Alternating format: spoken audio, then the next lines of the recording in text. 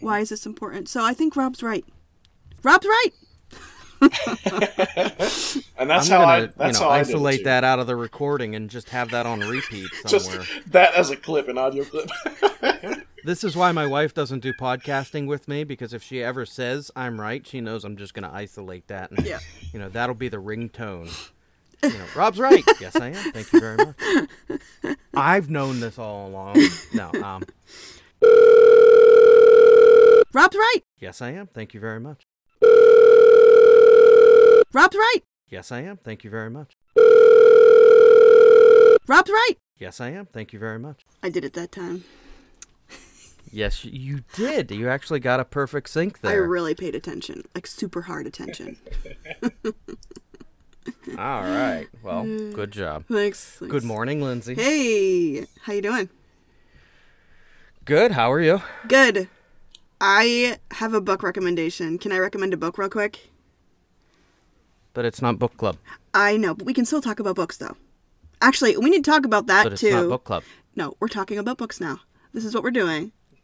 But it's not book but club. Listen. Wait, what? All right. Wait a minute. What? You have a bone to pick with what my recommendation was? Is that what you're saying? No, I can't wait to read it, frankly. But I think we should tell people, again, like remind people about this book because it's like a tome. Okay.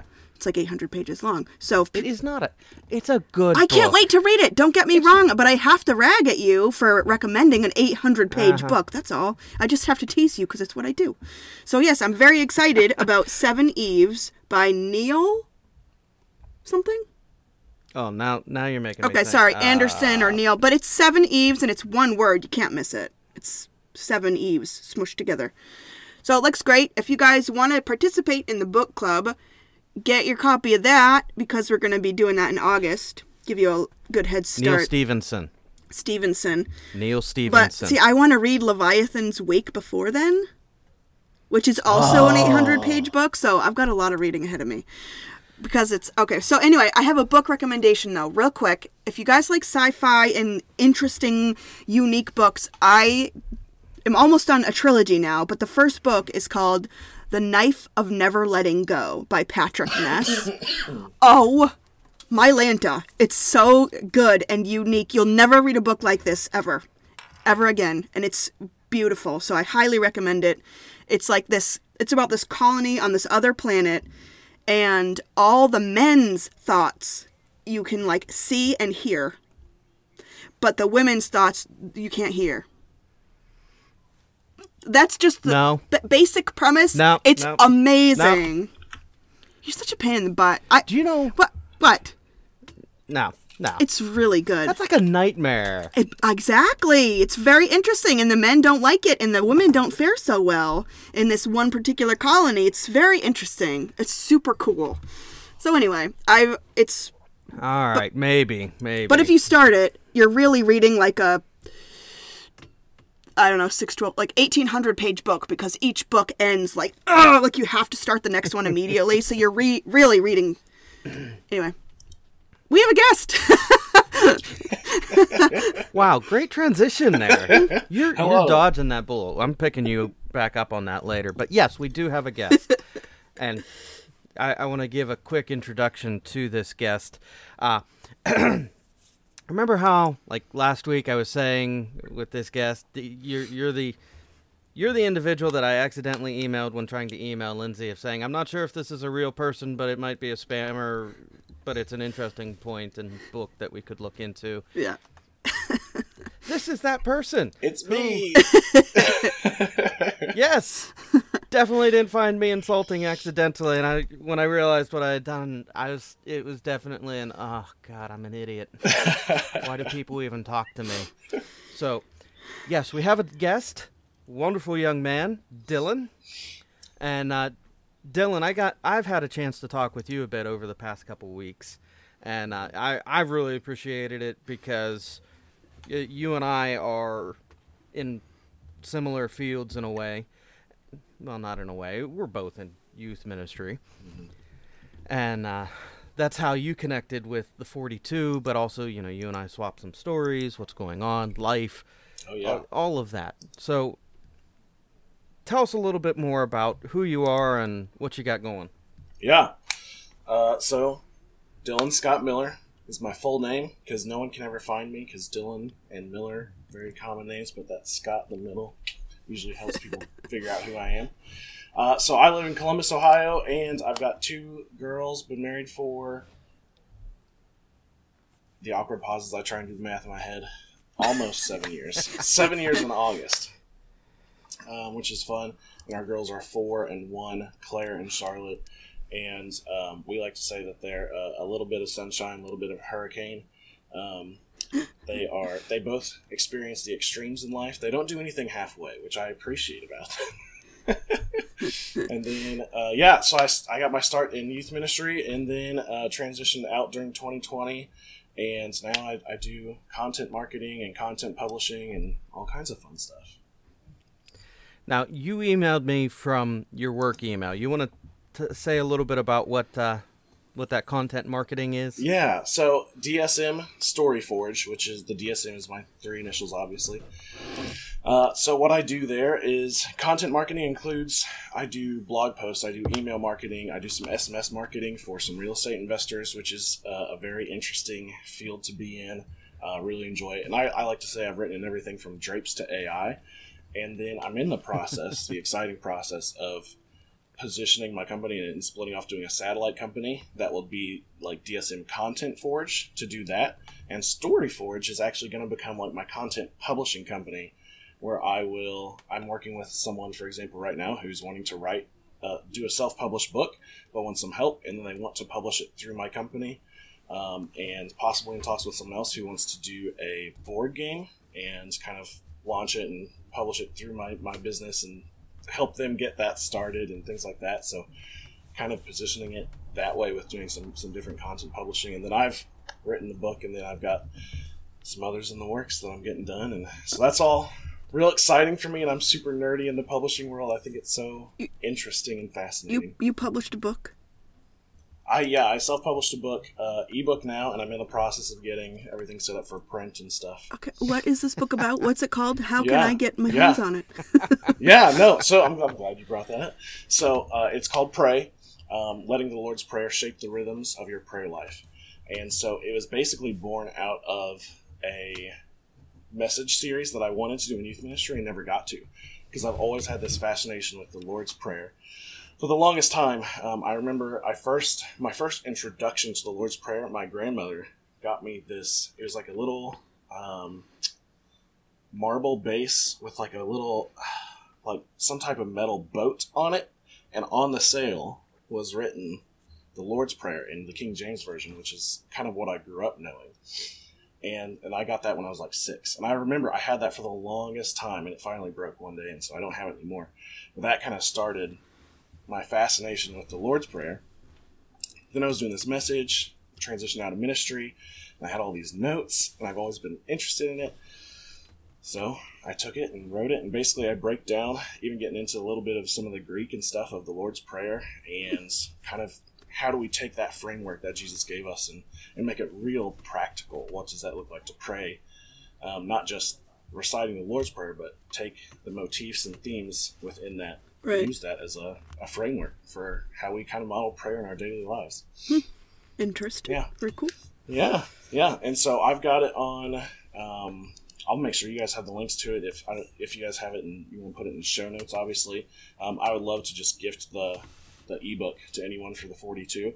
But with the link, it's on dsmstoryforge.com/products, and it's right there, front page, and you can go purchase direct download on PayHip, and you click that link, and then you go and you purchase it like you would, and then I've got a coupon code, which is the 42, and they'll get it for free.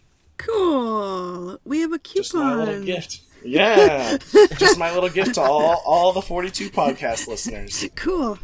So I have to admit, you and I talked about this about a week ago, a little over, and I got it, I printed it out, and I've had a busy week and a half. I've got Youth Sunday tomorrow, and I still technically haven't written down the sermon I'm preaching. Yeah. I've got the meat of it. I haven't put it on paper yet. Mm-hmm. So it's there. It's in the stack of to reads. Yeah. and I will get to it. Yeah, I appreciate it. Yeah, I'm excited because it looks very good. It looks interesting, and it's one of those things that when I was talking to my wife about it, she's going, "Well, why haven't you written your books yet?" Go away. Exactly right. So yeah, good question. But no, I'm looking forward to it, and thank you for doing that and sharing that. You emailing me, though, from your work email, because we get emails that are like, oh, hey, we've listened to the 42, and it's always like bad English and grammar. Yeah, naturally. And, we want to buy podcast and make you big, but you used good grammar, good English, and you even referenced some things in episodes, so I was like, I think this is a real person, and I think they actually listen. Yeah. But I don't know. Maybe the scammer stepped up. No, it's a real person. I'm an idiot. It was very funny on my end to get the email and be like, hey, I think this person might be legit, but maybe they're a scammer. I was like, I think they meant to email someone else. Definitely did. It's my personal favorite, because I do these blunders all the time. I have no idea how I have my current job. Because the chair of the interview committee for the youth director position I have, she has a name that's also very much a masculine name that I've only ever encountered as a masculine name. So in the email chain that I have starting the interview process so many years ago, I typed, "Thank you, sir," and got just one line back, "I'm a woman." And I still remember going, yeah, nope, that's not a thing I'll ever do. But 8 years on, she's one of my most amazing church volunteer ladies of the church. Why do I think her name's Robin? It's not. Weird. I really thought her name was Robin for some reason. Isn't that weird? I just put that information, Inception weird information in my head that's not even real. So, sorry. Robin is my boss. She's the pastor of the church. Well, that's what I meant. Say that name sounded. Guess that's what I said. That's what I meant. Yeah. So not your boss. No, boss. Pastor Robin. Yeah, she started after I started. Oh.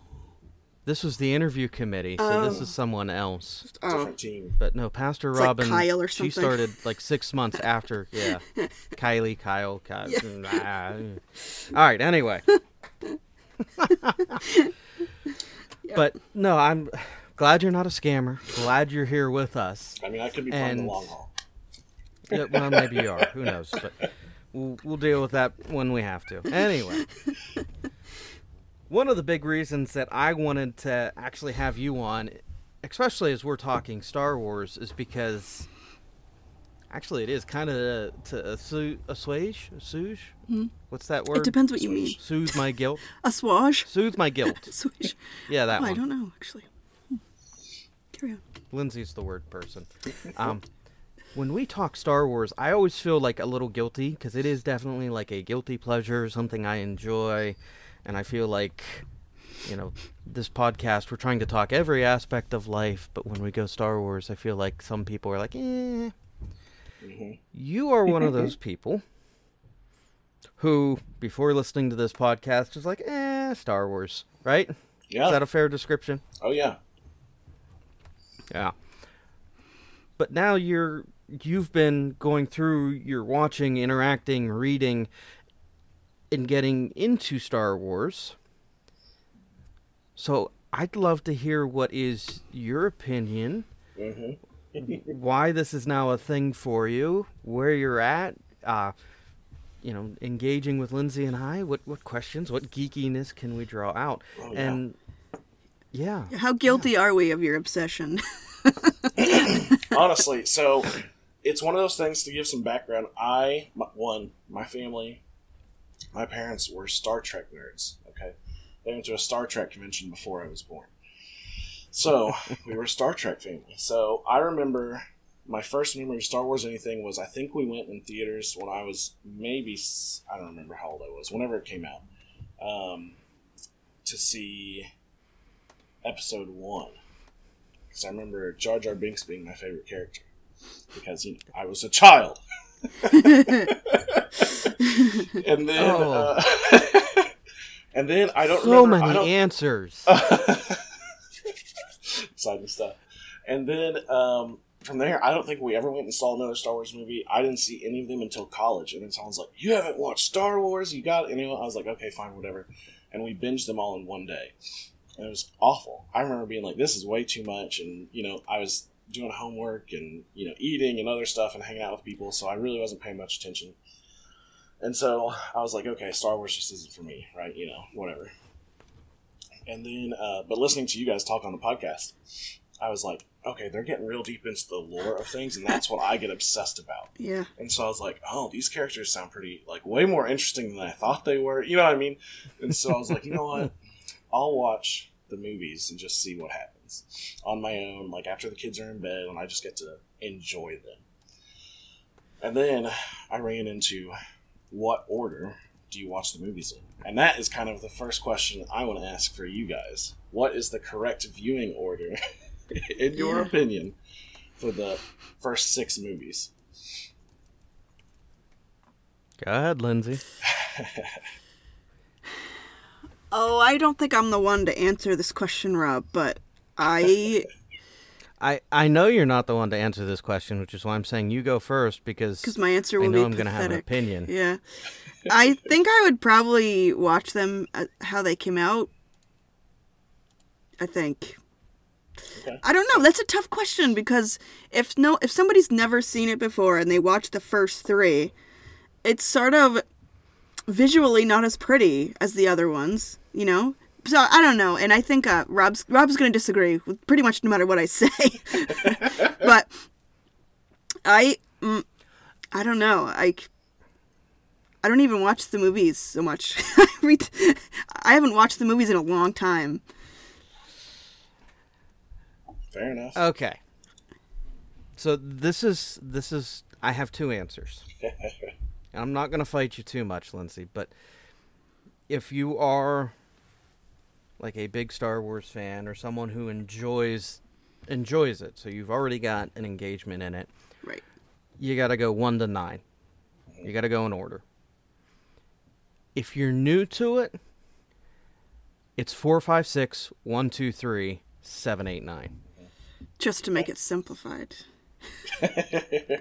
I know, but if you're new to it, you got to watch that original trilogy. You got to have what is the storytelling. Yeah. That is, why do the prequels matter? Why do the sequels matter?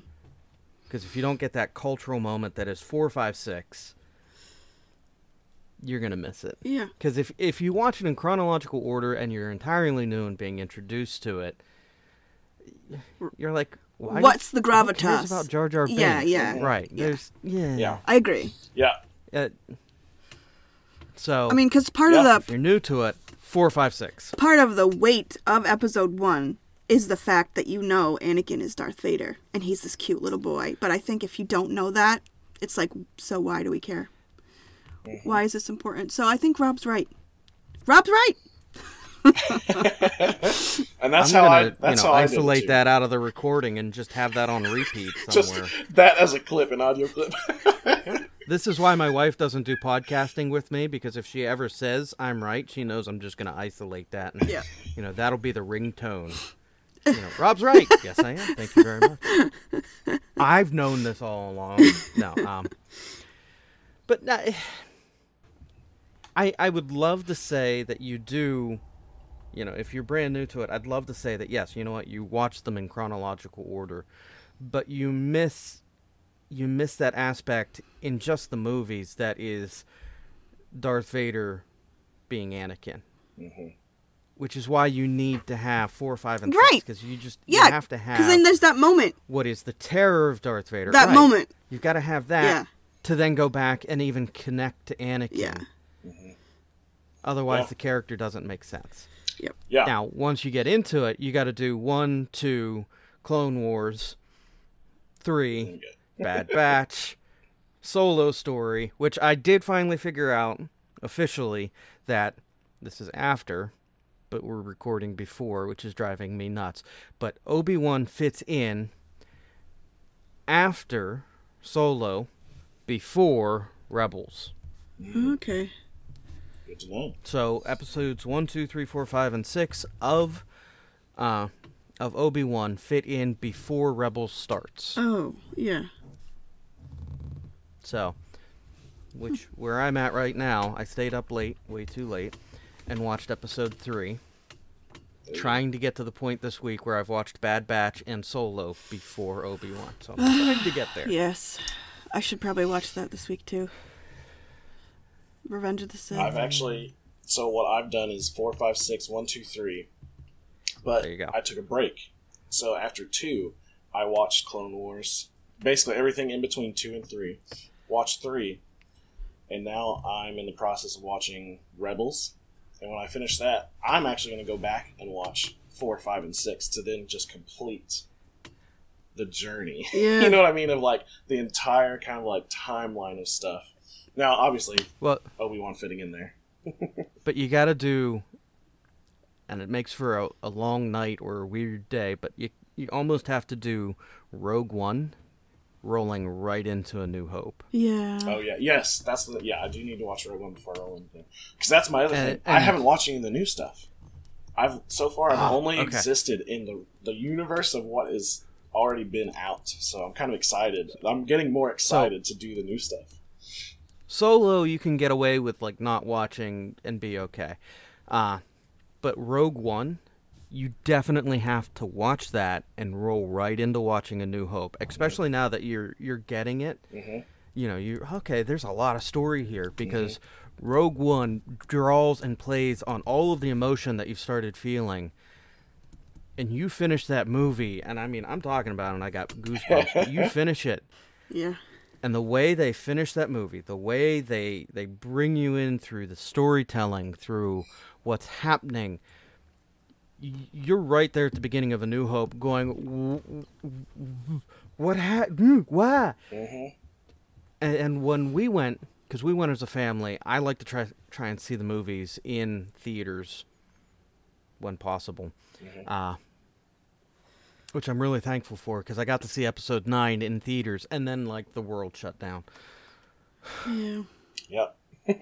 Yeah, I miss movie theaters. I really do. Anyway. Where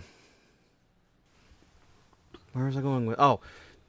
So, yeah, the storytelling of that, though, it draws you right into the beginning of A New Hope, and you're there. You're, like, emotionally there in the story. You get why Vader walking onto the Tantive 4 is terrifying, even more so because of what just happened. You get why there's this desperate flight that we only get a hint at in the original telling. It's yeah. All right, I'm done. Yeah. I'm excited. So I picked on Lindsay a little bit about this last week with, you know, being on a podcast with a storyteller. And this is something that I kind of want to even get your perspective on, because I feel like ministry and youth ministry, one of the biggest things that we are in a lot of ways is storytellers. Mm-hmm. Not that Scripture is a story, hold on, Lindsay with the finger. Yeah.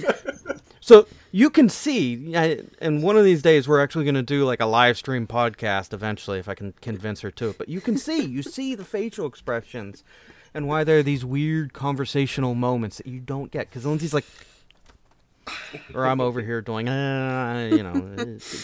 we get weird. But I feel like the level of storytelling that is there to connect in with, the level of ministry storytelling that we deal with, that it hits this sweet spot for me of culture and ministry, and the number of times that you can tie ministry into the story, and vice versa. I'm bringing it up because you do storytelling in advertising professionally. So having engaged with that side of it, where are you at? What do you think? Yeah, I mean, there's a reason why they call it the Skywalker Saga, right? It's not, there's a lot of characters, but I mean, for all intents and purposes, this isn't a story, and Rob, you and I have talked a little bit about, my fascination is with the specific transition of Anakin to Vader, because Vader even says, I killed Anakin, he's gone, he's dead. You know what I mean? Like, that pivotal moment, you know what I mean, is fascinating to me. And this entire Skywalker saga, you know what I mean, all this is leading to that specific moment. Yeah. You know what I mean? Yeah. And there's so much, like, I mean, even just talking about, you know what I mean, I feel like I'm getting ready to dive into a sermon here. You know what I mean? Yeah. It's just, it overlaps so much with some of that in the storytelling, and, you know, everyone that interacts with these, you know, I think they love the characters, you know, different things like that, of, you know, Anakin and Obi-Wan, of course, and even Qui-Gon, and all these different things, but at the same time, the story isn't about them. It never was, you know what I mean? It's about this other central character, and another reason why I think, you know, you kind of have to watch 4, 5, and 6 first is because you're getting introduced to this character that you don't even know exists yet. You know what I mean? Like, you're being introduced to Vader before you realize everything about him, and then it's like, whoa! Yeah. You're reeling once you go back, you know? Yep. And so from a storytelling perspective, it's just incredibly well done. The bad guy, right, for all intents and purposes, ends up being what will be the hero, maybe not the good guy, but the hero of the entire saga. You know? Yes. Everything comes back to Anakin turning into Darth Vader in that moment. In all the different ways we can see ourselves, and in all the different characters. Any good book, any good story, movie, whatever, has that. We try and connect with the characters, right?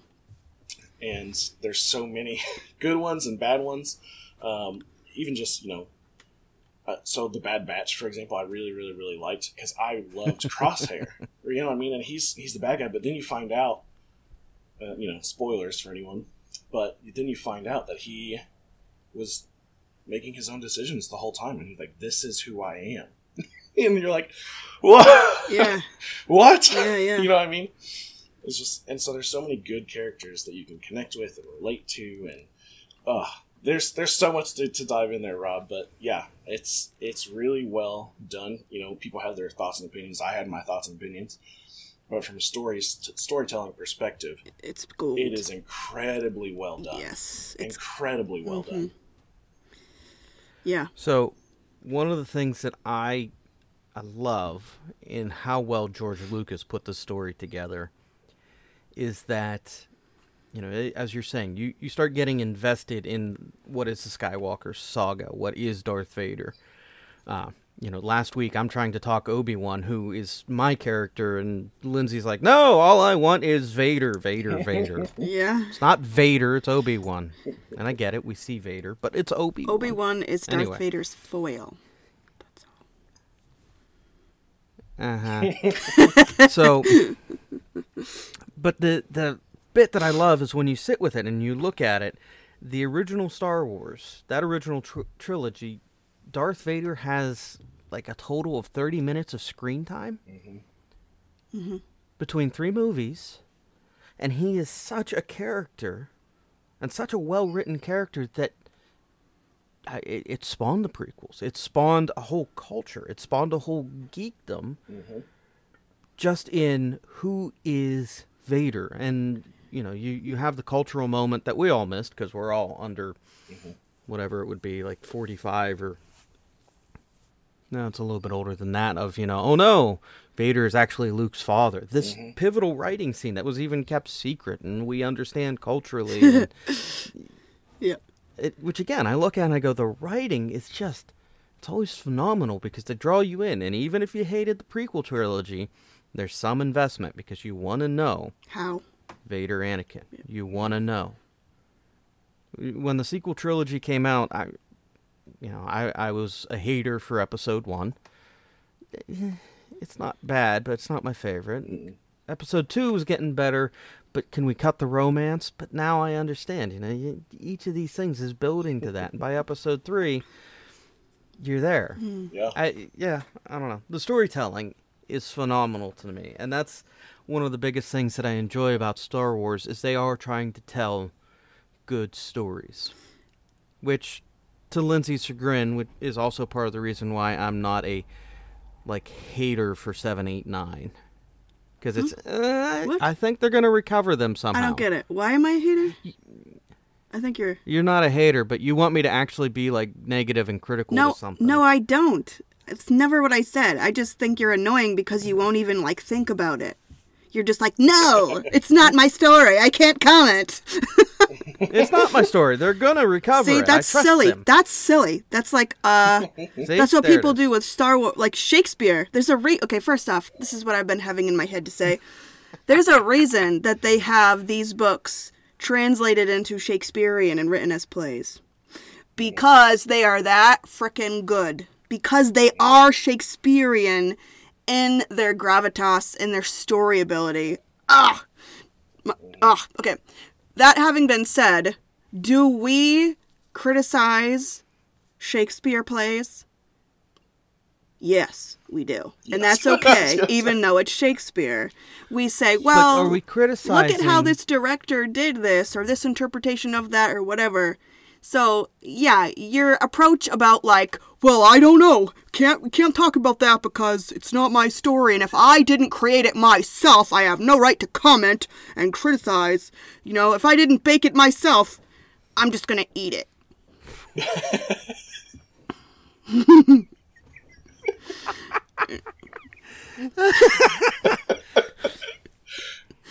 I have some notes for you on it, your impressions of me. Yeah, it's not like I thought about that, yeah, it's not like that's been simmering under the surface for a while.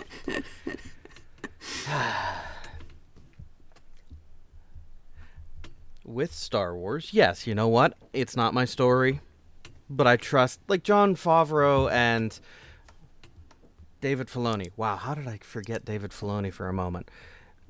I trust what they're doing with everything that's precursor to 7, 8, 9 right now. You know, Book of Boba Fett, The Mandalorian, Ahsoka that's coming out.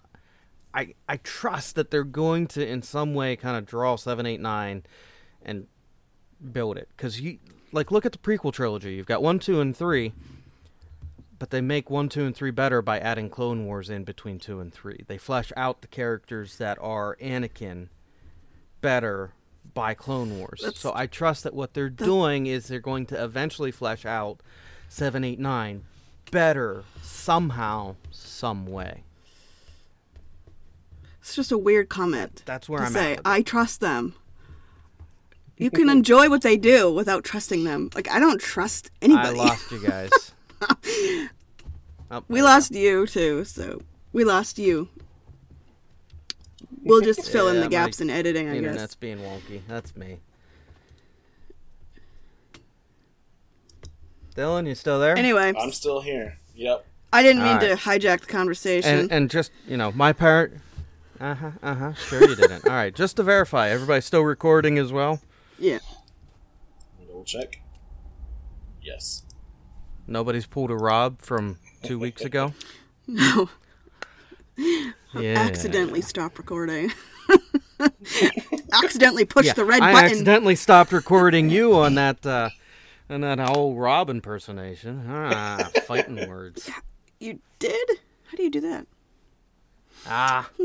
Hello, Internet. Come back. No, you're... Oh, whatever. I'm editing this week anyway, so maybe I'll put you in chipmunk filter. How about that?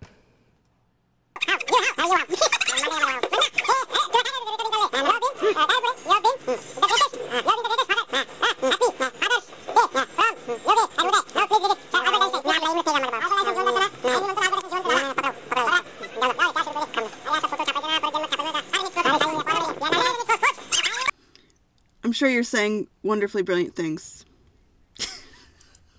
Yeah. I'm staring at my screen as it's being wonky. All right. Are we stable? Yes, I think so. I can hear you guys. Sorry. You're blinking. That's the good news. Yeah. Okay. Hey, that's how works. I tell when people are frozen is when they stop blinking. They're either doing a Hannibal Lecter impression or something's wrong. See, he's not blinking anymore. And he's too smiley for Hannibal Lecter. So. Thanks. I think. Maybe. Maybe would it help if I left? Because I don't mind leaving. No, it's my internet. I'm being wonky. So, all right. I do have another question for you, Dylan. So far, with where you're at in interacting with Star Wars, is there like a favorite moment, favorite story, favorite... what's a standout for you? Yeah, so like I said, everything in my mind leads to that pivotal moment of Anakin becoming Vader. But, so that whole... That moment of when, Anakin is burned up, but then when Palpatine is rebuilding him, he says, where's Padme? And he's like, you killed her. You know what I mean? That moment is, like, to me, like, probably... I'm still not convinced that that's the moment, but that's probably the best on-screen we'll get to seeing that moment. To the actual crushing of Anakin. Yes. Yes. You know what I mean?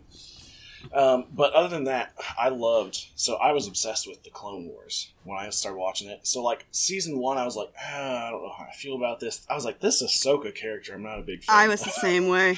I felt the same way. And man, let me tell you, I ate my own words with a spoon by the end of it.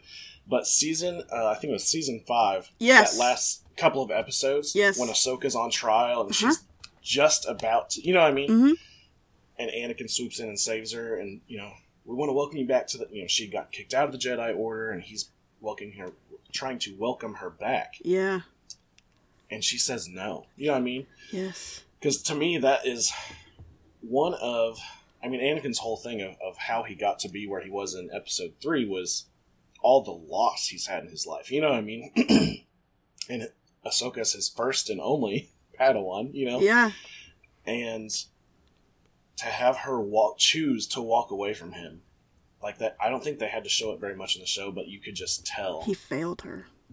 Yeah. How crucial that moment was to him. Yep. And then you see it even more in Rebels, that Ahsoka even realizes, because she has this vision when they're in one of the Jedi temples of Vader, and in Anakin's voice, but it's Vader behind her, you know what I mean? Yeah. In this vision, and saying, you left me, you know what I mean? And she's even realizing, like, I might have been, one of the nails in the coffin. Yeah. To seal his fate, Yeah. So that storyline to me, especially when you also fill that in with that scene from Rebels, yeah. It's so good. It's interesting that Anakin / Darth Vader, who knows how long this transition took. I kind of think it was transitional, because in the comics, he has to build his own lightsaber, and that's a huge deal for him, and that, to me, I think that's when he becomes truly Darth Vader and rejects completely Anakin, except for maybe that little tiny speck. But aside, if you don't take into consideration the comics and just think about the show, Clone Wars in particular, it's fascinating that Anakin went after Ahsoka at all. Mm-hmm. Because, and I think that was Anakin. Is he hunting her? Is he finding her?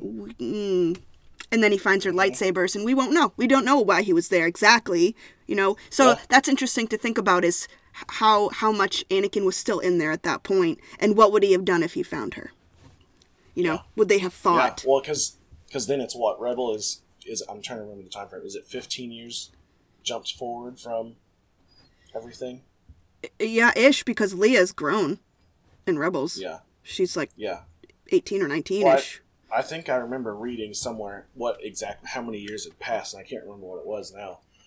But, so he's had all that time to really just become and embody Lord Vader, And so I think, and so even when he senses Ahsoka in that scene in Rebels, and he says, what do you say? The Padawan survives, or something like that, or the Padawan lives, or my apprentice lives, something like that. Yeah. And I was like, that moment, you know what I mean? Yeah. I wonder, in his head, you know what I mean? Like, does that have any significance to him? Because then he has nothing, you know what I mean?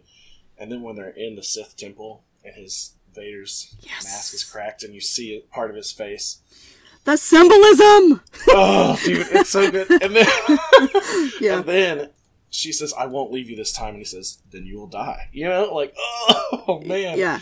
Brutal. And even in Ahsoka's face, I think she expected something more, you know? Yeah. Of like, I thought I meant more to him or whatever. But, and I think that's why when you get to 4, 5, and 6, it's the revelation that he did have a son and he survived. Yes. You know what I mean? And that his son wants him despite everything. Yeah. That is what brings him back enough. You know what I mean? Yeah. Well, and it's Padme's death and the death of his children that are, I mean, that takes him like 70% of the way there. Don't you think? Like 80% of the way there. And the thought that maybe there's redemption.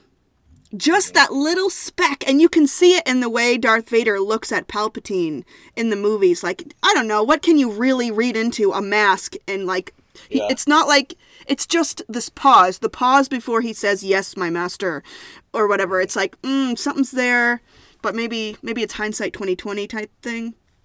Mm-hmm. But yeah. Well, and then I got real into the audiobooks. Yes. And so I listened to, and then I found out that, because I didn't know this, because I'm just learning all this, I didn't know that there's like a whole thing that they've called them legends, legends, whatever, and so those are non-canonical, and I was like, well, why did I just waste my time reading? They were very good books, though. But one of them that I read was Lords of the Sith, and it's where Palpatine... That is canon. That one is canon, yes, but a lot of the others I read, I ended up reading, ended up being legends, and I didn't know. But Lords of the Sith, you know, that whole relationship between Palpatine and Vader shows a lot too. I mean, there's a whole thing of, you know, and then I think in the comics they even revealed that Palpatine had a huge hand in Anakin, right? You know what I mean? Yeah. And so literally being groomed from birth, you know. Yeah. And that relationship, and because in Lords of the Sith, it's like he basically had opportunities to betray Palpatine, and Palpatine gave him opportunities to betray him. Huh. And I've always, that's another set of characters I'm fascinated by. Like, why does Vader cling so closely to Palpatine? You know what I mean? Like, even in that book, he even has thoughts of like, oh, I could totally do this. You know what I mean? He's like, I could totally do this right now. I think... But he rejects it. He's like, no way. I think it's because he thinks it's what he deserves. Partially. See, and that's kind of a little bit of what I was thinking reading that book, because he was so... Loyalty among the Sith, you know, one thing, is just not there. Yeah. That's the whole point. That's the whole master-apprentice relationship, is to kill the apprentice your master. Is going to kill the master. Yeah. That's the whole point of it. And then when he has these opportunities and he still refuses, and that, you know, that book is placed, if I'm understanding things right, even, I think from what I remember reading, is it was placed somewhere in the movies, not in the show, so even a little bit farther into everything. You know what I mean? Yeah. That is an interesting point, because I can't remember if it was Darth Plagueis or one of the other ones, but I've read a lot of the books about the Siths, even though they're legend, because I think they're just fascinating. Plus, I think, by the way, just as an aside, I think they're going to cherry pick things from legends and put them and make them canon. Like they did with Master and Apprentice by Claudia Gray. That's canon for some reason. Not really sure why. Yeah. It's just like a random legend book. But my point was, Darth Plagueis, his apprentice is like Tenebros or something weird. And Tenebros's criticism of Plagueis, I can't remember his name. It begins with a T. His criticism of Plagueis is that Plagueis is taking forever to kill him. Like, it's been decades, and Plagueis' master is like, maybe he's not cut out for this because he's supposed to try to kill me. That's the whole point. And he takes forever, and it finally happens kind of by accident. Spoilers. So, I read that one. So, but it's interesting, the length of Darth Vader and Palpatine's relationship is kind of getting along there. Yeah. And it's either that Palpatine is sort of the end of the Sith dynasty, like there is no more, and he doesn't intend to die. Or something. Like maybe he's changing things so it's no longer that way. Yeah. What do you wasn't think? In Plagueis, didn't he say specifically like that was Palpatine said that was Plagueis' whole problem, is because he thought we were going to be the last 2 Sith. And Palpatine was like, you're an idiot. The rule of 2 will always exist. You know what I mean? Like, who do you think that you can rise above it? You know what I mean? Yeah. So it would be an interesting thing, though, if that was where Palpatine was coming from, but I don't know. I'm not sure. Rob? Okay, so you haven't... Sorry, my internet finally caught up. I've been following the conversation. You kind of get that answer in 7, 8, 9, though. Especially in 9. So you haven't watched that yet. I haven't watched it, not to give too much away. Yeah, but you start getting that answer out of 7, 8, and 9. You got to get through 7 and 8. But in 9, it's, I wonder what's going on. Which, again, is where I'm expecting that they're going to fill in some of those gaps. Like, when did that plan...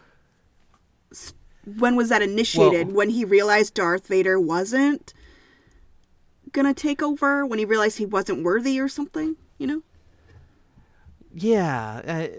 Like, how that plays out. How that rule of 2 plays out. Even they introduce that philosophy of, I am all the Sith and I am all the Jedi, and which is weird because how does that fit? How does that work? So I think we're going to get those answers out of, like, the extended medias, like the books, but also out of the shows. As, we're following The Mandalorian, who that just finished with the new cloning facilities that they showed at the end of Season 2. Not trying to give too much away. There's nothing there that you're like, oh, that gives fine. answers. I'm totally fine with spoilers. I mean, I didn't jump into Star Wars until now. So, like... Well, I know, but... Like, once you get past 4, 5, and 6 again, and you go into The Mandalorian and Boba Fett, again, this is another, like, level of mind-melting, and I'm not trying to give anything away, but at the end of Season 2, it's not a giveaway, but you're like, more questions! Yeah. I want answers. Yeah. Because, there's a cloning facility. So what's going on? How does this fit in? Yeah. Well, I think that's what they did with the other movies, right? Is these shows, Clone Wars, Rebels, Bad Batch, they all... I mean, if those didn't exist, I don't think the movies would be as compelling. You know what I mean? They fill in the gaps and flesh out the characters so well. Like, I feel like it's almost a hard transition to see Anakin in Episode 2 and 3. Like, because there's just, like, it's a weird transition. Obviously, you're like, he went, like, way more extreme in Episode 2. You're like, what happened in between? You know what I mean? And then you watch Clone Wars and you're like, oh. Yeah. Agreed.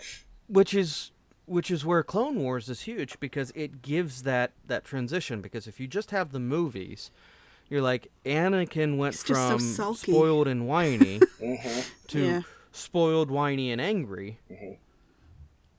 And, Hayden Christensen didn't have a lot of time to work with in fleshing out that character, which is why Clone Wars helped with that. Yeah. Hayden did great with it, with the time he was given, but we need that extra bit to get from A to B. Yep. Yeah. Agreed. Well, and even to their credit, too, like, I found this out recently. I read an article that for Episode 2, I don't know if you guys knew this, or maybe I'm totally wrong, too, but Episode 2 apparently had an issue with the voice recordings, like the audio quality, so they had to actually go back and voice over for, like, the entirety of the movie. That's awful. Oh, man. Yeah. That explains a lot.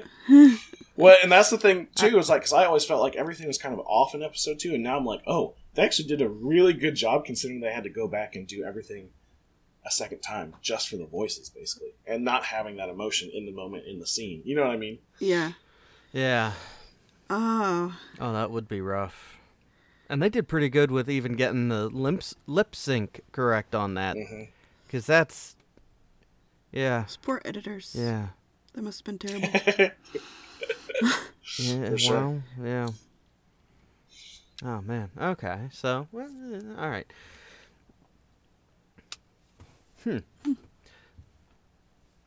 So, you said you're finishing Rebels, right? Yep. So, I am just starting Season 3, and the Season 2 ending got me. All right. I kind of have to ask, because it's culturally there, and to a big degree inescapable. But what are your thoughts and interactions looking ahead as you go past 4, 5, and 6 and into things like The Mandalorian, into Book of Boba Fett, into 7, 8, 9? Like, you've had to have heard some whispers more than me and the cloning facility reveal at the end. What are your thoughts? 100%. So I think when I heard about Mandalorian and Boba Fett, obviously, before I started even watching all this stuff. Like I said, I've really only been on the Star Wars, like, paying attention to it journey, like, 2 months. You know what I mean? Like, not very long at all. Really? You're doing really good. Thank you. I have this thing where I really deep dive onto things and become ultra fascinated with them. And so this just happens to be the thing right now. But all things considered, I've heard enough, but I think I was not at all interested. Like, I was like, what do I give a crap about Boba Fett for? You know what I mean? Like, I was like, I vaguely remember the costume, you know what I mean? And then when I watched the movies even, I was like, okay, he's in there for like, I don't know, 15 minutes, 20 minutes, not all that long, you know what I mean? But then in Clone Wars, when you meet Boba, it's almost that moment of like Anakin Skywalker, Darth Vader, and seeing him as a kid again and being like, oh man, okay. And then you follow him. And was he in the Bad Batch too? I can't remember. Maybe briefly. I don't think so. The Bad Batch? I'm drawing a blank. Yeah, was he in there? I thought he had an episode. Maybe not, though. Maybe I'm just thinking Clone Wars. Because he was in there for a couple episodes. Yeah.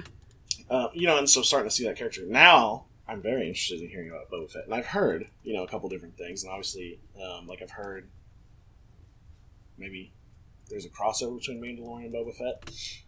Am I on track? Okay, so I have heard that. Mandalorian, I haven't heard a lot about, other than, of course, I work at a Lifetime Fitness, a gym, and they have a child care center inside, so you can drop your kids off while you work out. And, the number of kids that come in with Baby Yoda shirts on is insane. So, obviously, I've been introduced to Baby Yoda, and his real name is Grogu, right? Yep. Is that right? Okay. But that's really about as much as I know. And I've not heard, honestly and truly, I've not really heard anything about 7, 8, and 9. So when I was in youth ministry, I had 2 kids that were real into Star Wars, but I wasn't. And so they would want to talk to me about 7, 8, and 9 because that was like what they were growing up with. You know what I mean? But at the time I was just like, I know nothing about Star Wars. You know what I mean? So I don't know much about, I've seen a video of Kylo Ren's betrayal scene, and that's about it, honestly. So I'm like very excited. I'm super excited about all these characters. I liked them a lot. I thought they were really fun. They're good. And I like Daisy Ridley immensely. I think she's fantastic. Oh, yeah, she's good. So I remember this because kind of, again, that cultural moment to a degree, because we were watching The Mandalorian as a family, and I remember that first episode of The Mandalorian, and you've already met the character, but I had no idea what was about to happen. It was entirely new, and they reveal Baby Yoda, and I'm sitting there with my kids, and my jaw hits the floor. My kids are looking at me, I'm looking at them, and we're all like, what just happened? Why? It was a huge moment for me. And my daughter, who entertains my Star Wars love, it was a character that she jumped in and resonated with and loved. And, my son and I love the story that introduces Baby Yoda, because you're like, oh, wow, oh, ha-ha. Shooting, death, and destruction. Awesome. So I guess that's part of what I even love with Star Wars. It doesn't matter if you get hooked in with Darth Vader. You've got, like Lindsay, who loves Ahsoka and lights up when we talk about Ahsoka, and I ignore her. Darth Vader, who brings everyone in. I love Ahsoka so much right now. Look, I like Ahsoka. She's a great and amazing character, but come on, space, for me, it's the original Space Wizard, Obi-Wan Kenobi. It's like it's exclusive. It's like it's mutually exclusive, and you can't like more than one character at a time or something. I'm not really understanding that. It's not like a marriage. There's only one good character. No. Shots fired. Everyone watch it. So when I was, you just don't want to be unfaithful to Obi-Wan. I don't. When I was in youth group, and as a student. My youth director called me a serial monogamist, okay? So just because I'm that same way with my storyline character means nothing. That's so funny. I do love Ahsoka. I do love Grogu and Mando and Boba Fett, but like Obi-Wan was that original space wizard who brought me into it. And yes, go ahead, Lindsay. I just had a revelation about why Ahsoka is so much better than Padme, because Padme never has a character arc. She is just Padme. Pure, lovely, sometimes brave, sometimes oddly fainting because, I don't know, but Padme. Ahsoka has a very strong, very defined, beautiful character arc. She has flaws. Padme has no flaws. She's not a real person. I'm sorry, I was just thinking of why are they different? Why do I like Ahsoka more? And that's why. Obi-Wan has a character arc. He definitely changes, but not as much as Ahsoka. I liked Obi-Wan a lot more when I realized with, what's her name? Satine? Yeah. Yes, when I realized... Oh. Me too. Yeah, that he had, you know what I mean? Like he had feelings. Oh my gosh. So my biggest thing with Obi-Wan all the way through until Clone Wars is, honestly, Rob, don't hate me. I did not like him. I was like, I could take Obi-Wan and just kick him right on out of the series and be perfectly happy. You know what I mean? But in Clone Wars, one, I think he developed such a cool relationship with Anakin throughout that. I mean, it was very obvious by the end of Clone Wars that he knew Anakin and Padme were together. Yeah. You know what I mean? And more than just, like, having fleeting feelings. Like, he knew they were together. You know what I mean? Like, there's a scene where he's trying to sneak away and talk to Padme, and I can't remember which clone was outside. Did you say hi to Padme for me? Yeah, he says, would you say hi to Padme for me? At least say hi to Padme for me. You know what I mean? It's like, oh, he knows. Yeah. He knows. And I respect him so much for not saying anything about it. You know what I mean? But seeing his relationship with Satine, I feel like fleshed out his character so much. Yeah.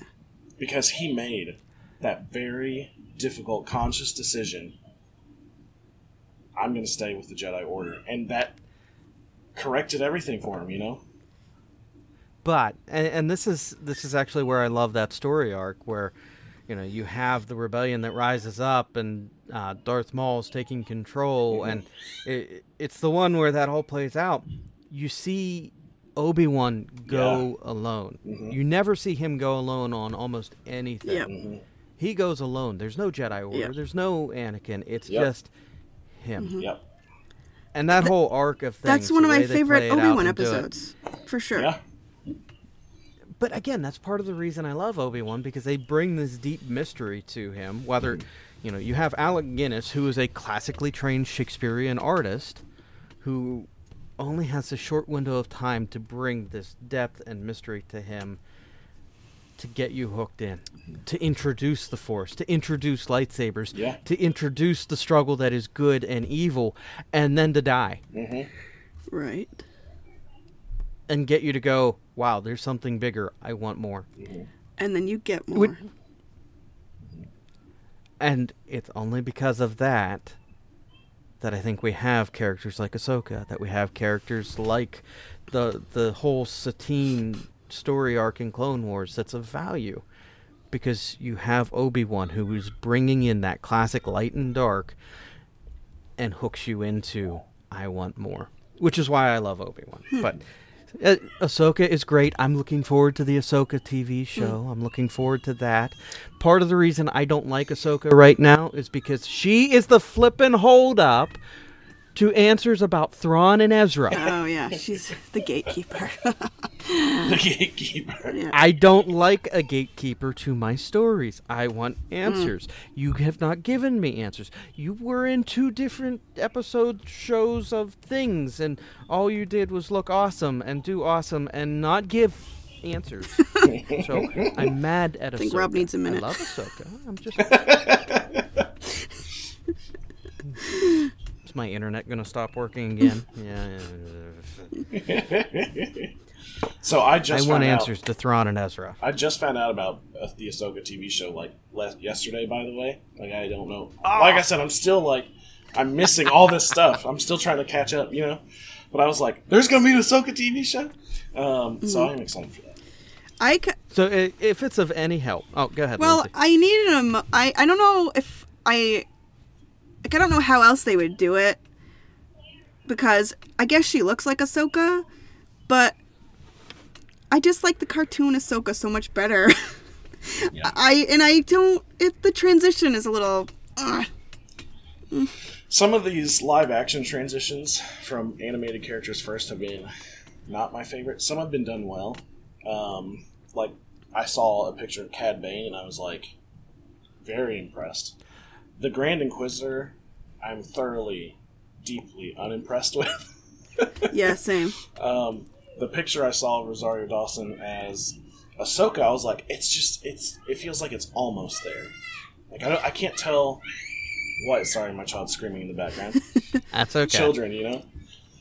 But I don't know what's exactly missing from the, you know what I mean? But it's just, yeah. It's almost like that uncanny valley where it's just like, it's so close, and now I just don't like it. I think part of it is we have so much time absent. So much time that unaccounted timeline for Ahsoka. And so she doesn't feel like Ahsoka because she's not really Ahsoka anymore. She's somebody else. So I think the struggle of the show will be connecting the Ahsoka we know and catching us up to why she looks and acts the way she does, because she doesn't act like Ahsoka. She doesn't look like Ahsoka. I mean, in her face, in her body language, she's not soft like Ahsoka was soft. I don't know how to explain that. I don't mean to be weird, but there's something different, and I think that's going to be the thing, is we need to catch up. Why is Ahsoka the way she is? What's happened to her, you know? Yeah. So, all right. Contrary opinion, I actually love... Rosario Dawson. I'm getting the name wrong. Rosario, thank you. I love her portrayal of Ahsoka in the live actions. The headpiece isn't quite right yet. I've seen that, and it's, we're getting close on that. They've gotten better with that from Book of Boba Fett, but I really love her portrayal of it because it feels like it's an older, wiser Ahsoka. Well, yeah, that's what I said. And the only thing that I will say is problematic is, you have the Ahsoka from Clone Wars who is extremely gymnastic, and we haven't seen that. It feels like she's a slower, sleepier Ahsoka. Yeah. But I think they're bringing on the wisdom of who she is against the gymnastic of who she is. Yeah, I get that. And she's so feisty and funny and sparky. She's like, she's such a, I don't know, spitfire, I guess, for lack of a better expression. But, I mean, she just seems very sedate. And I get it. Trying to, because when they put her in a scene with Luke Skywalker, she has to have a certain amount of gravitas, because Luke has a lot of gravitas. He's like Luke Skywalker. So you can't have her and him together and she be all goofy or not goofy. Goofy's not the right word, but she has a sense of humor, you know? Rosario does not. That's a bit of a big spoiler, and he hasn't watched that yet. That's okay. I'm here for it. I am so sorry. That's all right. I'm here for it. Oh, I'm so sorry. I'm trying not to give those things away, because when you do meet Ahsoka in The Mandalorian and in Book of Boba Fett. That's okay. Now I'm excited. And, I mean, the first time you see her in Mandalorian, you're like, oh. Yeah. Because they do reveal her in, that classic Star Wars-y kind of way, and you're like, this is... it. Have you watched the movie Aliens? Oh, yeah. I've got an alien graphic novel right behind me. There you go. So... You know how that plays out, where it's, you're fighting against this unseen force, and the Marines are just disappearing. Whoop, there goes one. Whoop, there goes one. And that's how they introduce Ahsoka. Oh, that's so cool. You see, in her live two action, lightsabers. Where you're watching the scene. The white ones? You don't even get that. You're yes, watching, you do. and you're like, oh, jeez, that guy just died. You see the lightsabers. Not until the middle. The guys start disappearing. At least this is how it plays out in my head, in my memory. No, because they're watching from the wall. You see the guards are watching from that wall. No. Yeah, they are. But you see it from the perspective of the guys in the field first. Huh. It plays out like a classic horror movie. I'll have to go back. Except you're rooting for the alien this time, and you're like, yes. I know who that is. I think. See? And then they reveal the lightsabers, and you're like, yeah. I love it. So I do love Ahsoka. She is a magnificent character, but she's the gatekeeper to another character that I have a lot of love for, and I want answers to. Yeah, I have a theory. I want to see what you guys think real quick. So Ahsoka obviously is Anakin's Padawan. They show a lot of like they're on the same kind of track. You know what I mean? Thinking about things and processing things. You know what I mean? And then you jump forward from Clone Wars to Rebels. Something that I've always wondered, and I think you guys have discussed it on the show before. Why is Darth Vader and Obi-Wan Kenobi's final battle like so lame? Yeah.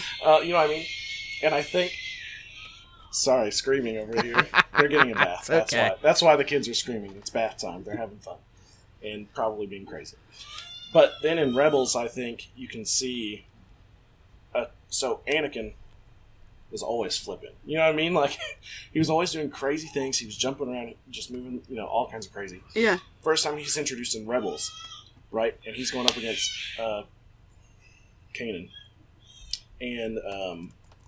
something that I kind of picked up on right away is it was much more that Vader that you see in 4, 5, and 6.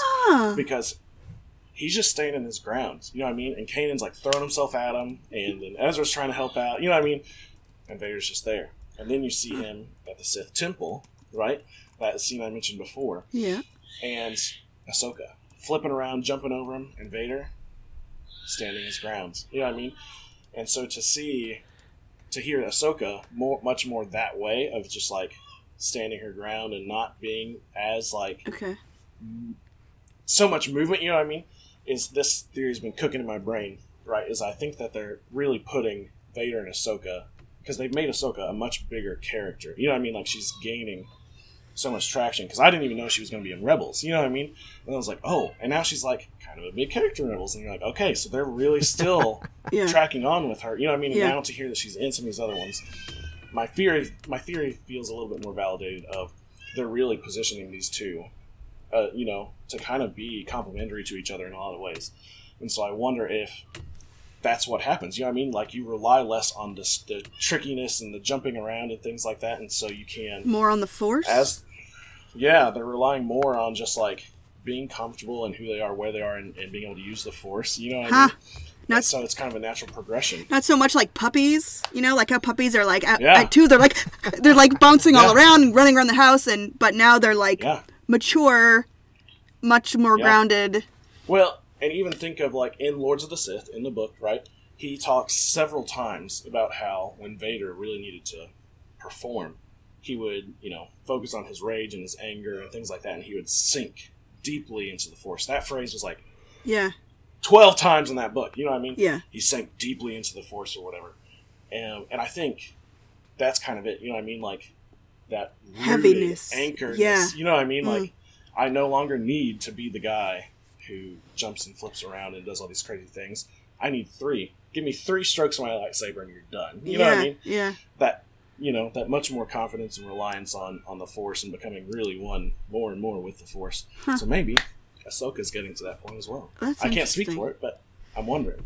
See, I would almost blame his lack of gymnastics with the amount of fancy word for prosthetics. His not having legs and arms and all that stuff, and how what does that machine feel like on his body, and how does he control it? But also, why can't he use the Force to use it? But so there's no reason. In Lords of the Sith, I think they address it because I remember them saying he was talking about Vader was using the Force, and the men were like, he was running like faster than any. You know what I mean? Like that's not holding him back. You know what I mean? Like I think it is when he sinks deeply into the Force, he can do these things. Yeah. He just doesn't need to anymore. Yeah. You know what I mean? Like so. No, but I actually think you're onto something because even when you play out and you get into the sequel trilogy, think about Episode 8, Kylo Ren, and that last battle in Episode 8. Trying not to give things away. Who Kylo is fighting isn't jumping around, isn't fighting hard and heavy.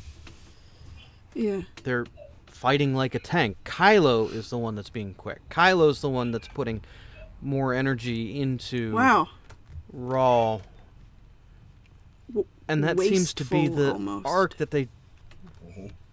Except for, and there's one exception to this, but it might fit into the middle of the story, where it's that final battle with Obi-Wan and Anakin in Episode 3. Well, it's a lot of jumping. A lot of saber flashing. It is, but because of where they're fighting. Think of Obi-Wan in that, and he's more often than not the one standing his ground, and Anakin's the one just going crazy. You know what I mean? Partially true, because they do start in the building on Mustafar, and there's no like massive jumping and flailing, but there's a lot of lightsaber, not just single strokes, not just strategic, but there's a passion to that. Right. Well, exactly. That's it. Is that you think about the amount of pathos in that fight? They weren't. I mean, through the roof. They are not sunk in the Force. They are. I mean, except for like the jumps. The jumps are crazy, and maybe the speed of the fight is Forcey, but it's a lot of just raw passion. I mean, Obi-Wan says it best. You were a brother. Yes. You were my brother. But no, you might be onto something with that though, where there's a I mean, my one thing that I would say that maybe contradicts my theory a little bit is if you remember in Clone Wars when Sidious comes for Maul and Savage, because he's coming in hard and fast at these two, and they quickly realize they are outmatched and outclassed in every possible way. But even then, he's really only, I don't know. He fights with a class, though. Yeah. Because he is one of the most interesting little side stories of Star Wars in its way, because he's a count, he's aristocratic, he's a Jedi, and a Sith Lord. So when I see him in his fights, I always put them in a different category, because it feels like the fight that he's supposed to have is something that is classic. Aristocratic, and like not even something he even learned in the temple, but something he acquired at Sereno, you know? Right. And that's, even in that fight with Asajj and, I can't remember. Ventress? Yeah. But even that fight, I mean, you see there's a refinement in his movements, and he's energetic and quicker than you expect from Dooku, but I don't know. It's refined. That's how I view it. Yeah. It feels very... So it's interesting. That's my running theory. Bringing it full circle for you, it feels very French, Lindsay. And it doesn't mean it's a hard and fast rule. I think I agree with you, but I don't think it's like applied strictly. Because then look at Yoda. Yoda does a lot of spraying around, but that's because he's so tiny, you know? Well, and part of me thinks in the Clone Wars they expressed that, though, is he had a lot of discord in his... in deep down about the Clone Wars specifically, because that's kind of how they ended, the original ending of the Clone Wars with Season 6 being the end. Yeah. That they wrapped up with him really becoming, figuring out how to be a Force ghost and whatever, but really coming into more of a centered of, like, who he needs to be in the Force.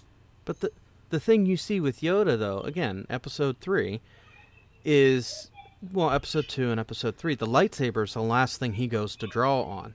Mm-hmm. Yeah. He's always trying to use the Force and not be movable. Mm-hmm. But he always reverts back to that lightsaber, so he's always going back to that. Mm-hmm. And even the fight between Palpatine and Yoda at the end of Episode 3 is slower. Yeah, it is. There's still the acrobatic side to it, but it's a slower kind of... Yeah, it's a little more tankish. And you see that developing with Vader, where he just becomes this immovable force, where he shows up and you're dead, effectively. But we do need to wrap up. Yeah. and I'm going to wrap it kind of with referencing you to this, and we posted this before in the show notes as well. If you go onto YouTube and you search Vader Obi-Wan fight reimagined, there's a YouTube that's really good that kind of keeps that level of it's a tank fight effectively, two juggernauts of the Force, but it's a little more than it's more ding, more ding, fun. Yeah. Ding. Yeah. Okay. For sure. So I watch that now when I go back and I watch episode 4. I'm like, okay, here's the fight. Hit pause. Go to YouTube. Yeah. Come back. Watch the movie. Yep. I love it. That's one of those little crazy details. Hi, I'm insane. But so yeah, all right. I enjoyed this. This was a neat conversation, especially interacting with someone who's newer to it and why, where, how, the story pieces that brought you into it. And, for Lindsay and I, it's Star Wars, but there are always stories that draw people into, and I love hearing that. So, and I love sharing that. Me too. Yeah. Yeah, it was a blast. I had a lot of fun. Dylan, you want to finish with any information? Any last bit? Any last thought? No, I don't think so. Like I said, I'll make sure you guys have the link, and I would love to just, for anyone in the 42 podcast, that, finds himself to be a believer and wants to read a book on prayer and whatever. That's the gift to you. Just remember to use the coupon code, the 42 that I've got set up for you guys, and we'd love for you to have that. Cool. Thanks. Thank you. Of course. And Dylan, I think it's safe to say you're not a scammer. At this point, I think it's safe to say. We'll see about the long haul. You never know. No, I'm just kidding. Yeah. But hey, the invitation stands to anyone. You guys are always welcome to come and join us. Talk about your stories, what you're excited about. We love interacting. So, yeah, thank you, Dylan. Of course, my pleasure. Thank you, guys. So, all right. I'm going hiking now. Have a good week. Oh, all right. Go hiking. Bye. See ya. Good meeting you guys. You too. Yep.